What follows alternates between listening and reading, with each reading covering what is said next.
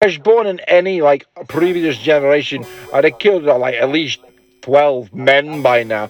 So the way that I chop the carrot and sing murder, murder, murder, little orange guy, uh, I really don't think it's grounds to worry. Jesus. He wouldn't have worried. But he killed someone too. Probably quite a lot of people.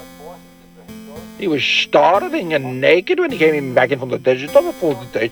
He would have probably been ravenous, psychotic, and crazy. He probably would have killed someone just for the little loincloth around their pecker.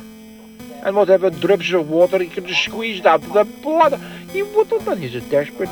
Yeah, down and out in Galilee. It was hard times for old J.C. And you know what they say about him? He never asked to help and he never asked why.